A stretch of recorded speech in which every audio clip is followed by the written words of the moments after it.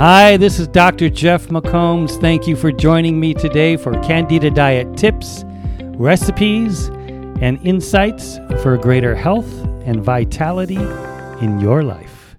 We are back again with another flash briefing filled with information about Candida diets, recipes, nutrition, and the latest insights from science on all things Candida.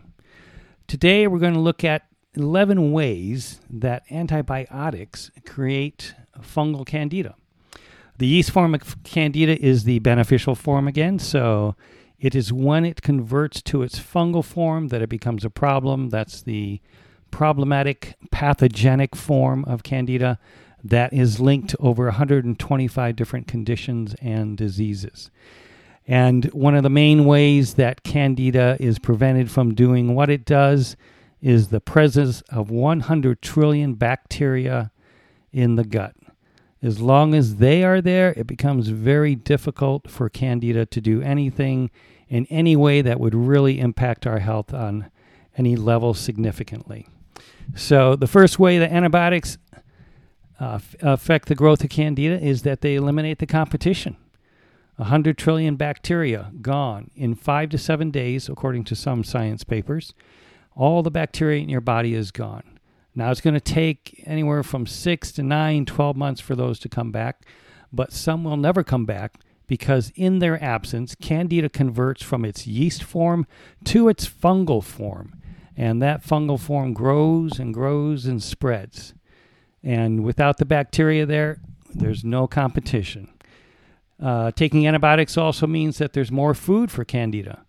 Just imagine if 100 trillion people disappeared, there'd be more food for everybody. And that's what happens in the gut. 100 trillion bacteria are gone. Antibiotics change the pH of the intestinal tract. This is something that many people don't understand about candida. Candida thrives in an alkaline environment. There's misinformation out there that some people publish, but if you look at all the research, it continually says alkaline environments promote the growth of candida. And one of the ways that happens is antibiotics destroy the bacteria, and the bacteria are responsible for producing many acids that keep the pH of the gut more acidic.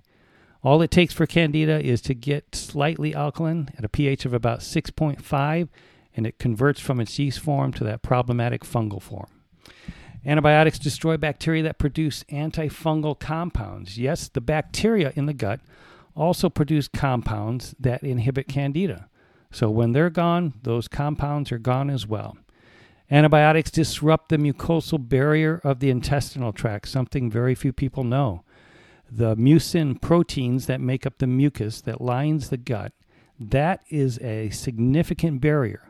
And when that is gone, it is much easier for candida as a fungus to escape the intestinal tract and enter the bloodstream and travel throughout the body. Antibiotics directly stimulate yeast to fungus conversion. This has been shown with some of the antibiotics like the tetracyclines. This will directly stimulate candida to convert to its fungal form. Antibiotics suppress immune system responses. This is definitely something that people aren't aware of. We wouldn't think that we would take an antibiotic if it was going to suppress our immune system because our immune system was what keeps us healthy. But if you look up antibiotic side effects, that is a side effect of almost every antibiotic that I have ever seen, and that in some way they suppress the immune system. Antibiotics eliminate bacteria that regulate immune responses. The gut is a very synchronistic ecosystem. Everything in there affects everything else. And when you lose all these bacteria, the ability of the bacteria to help regulate the immune response is gone. Antibiotics alter other immune responses.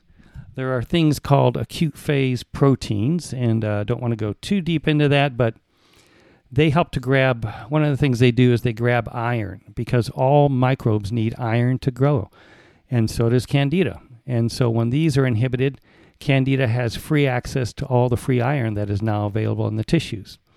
And number 11 is antibiotics create signaling proteins.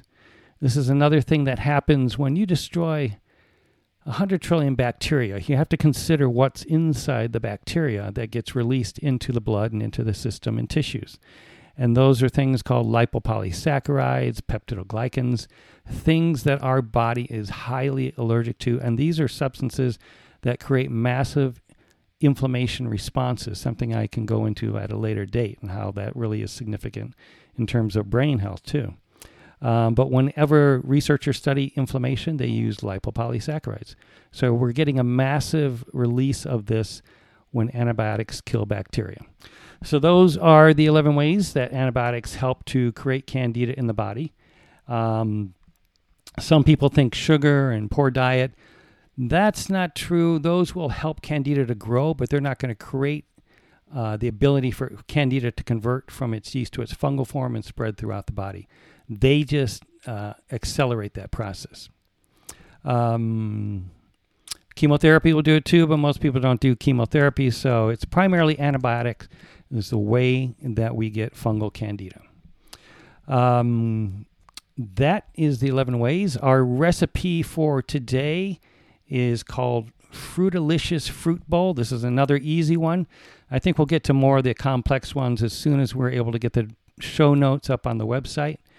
This is half a cup of watermelon, half a cup of cantaloupe, half a cup of honeydew melon, half a cup of grapes. You can use pineapple, mango, strawberries, berries, whatever you really like, papaya. Mix fruits in the bowl and enjoy. And again, as I said, we'll get the notes up when we can, and you'll be able to go and re-listen to the episodes and see the recipes written out for you, so you can copy it better if you didn't catch it here. I hope you've enjoyed today's flash briefing, and be sure to subscribe for future briefings and help spread the word about Candida Diet tips, recipes, and insights. If you can rate this briefing and give us some love there, that would be greatly appreciated. And of course, if you have any questions, please let us know and we'll try to answer those in one of our upcoming briefings or get back to you personally. You can email us at support@candidaplan.com, CANDIDAPLAN.com, candidaplan.com, or call us at 888-236-7780. You can also find us on iTunes, SoundCloud, Facebook, Dr. McComb's Candida Plan, our YouTube channel, other social media outlets. We're everywhere. Thank you for taking the time to listen in, and have a great day.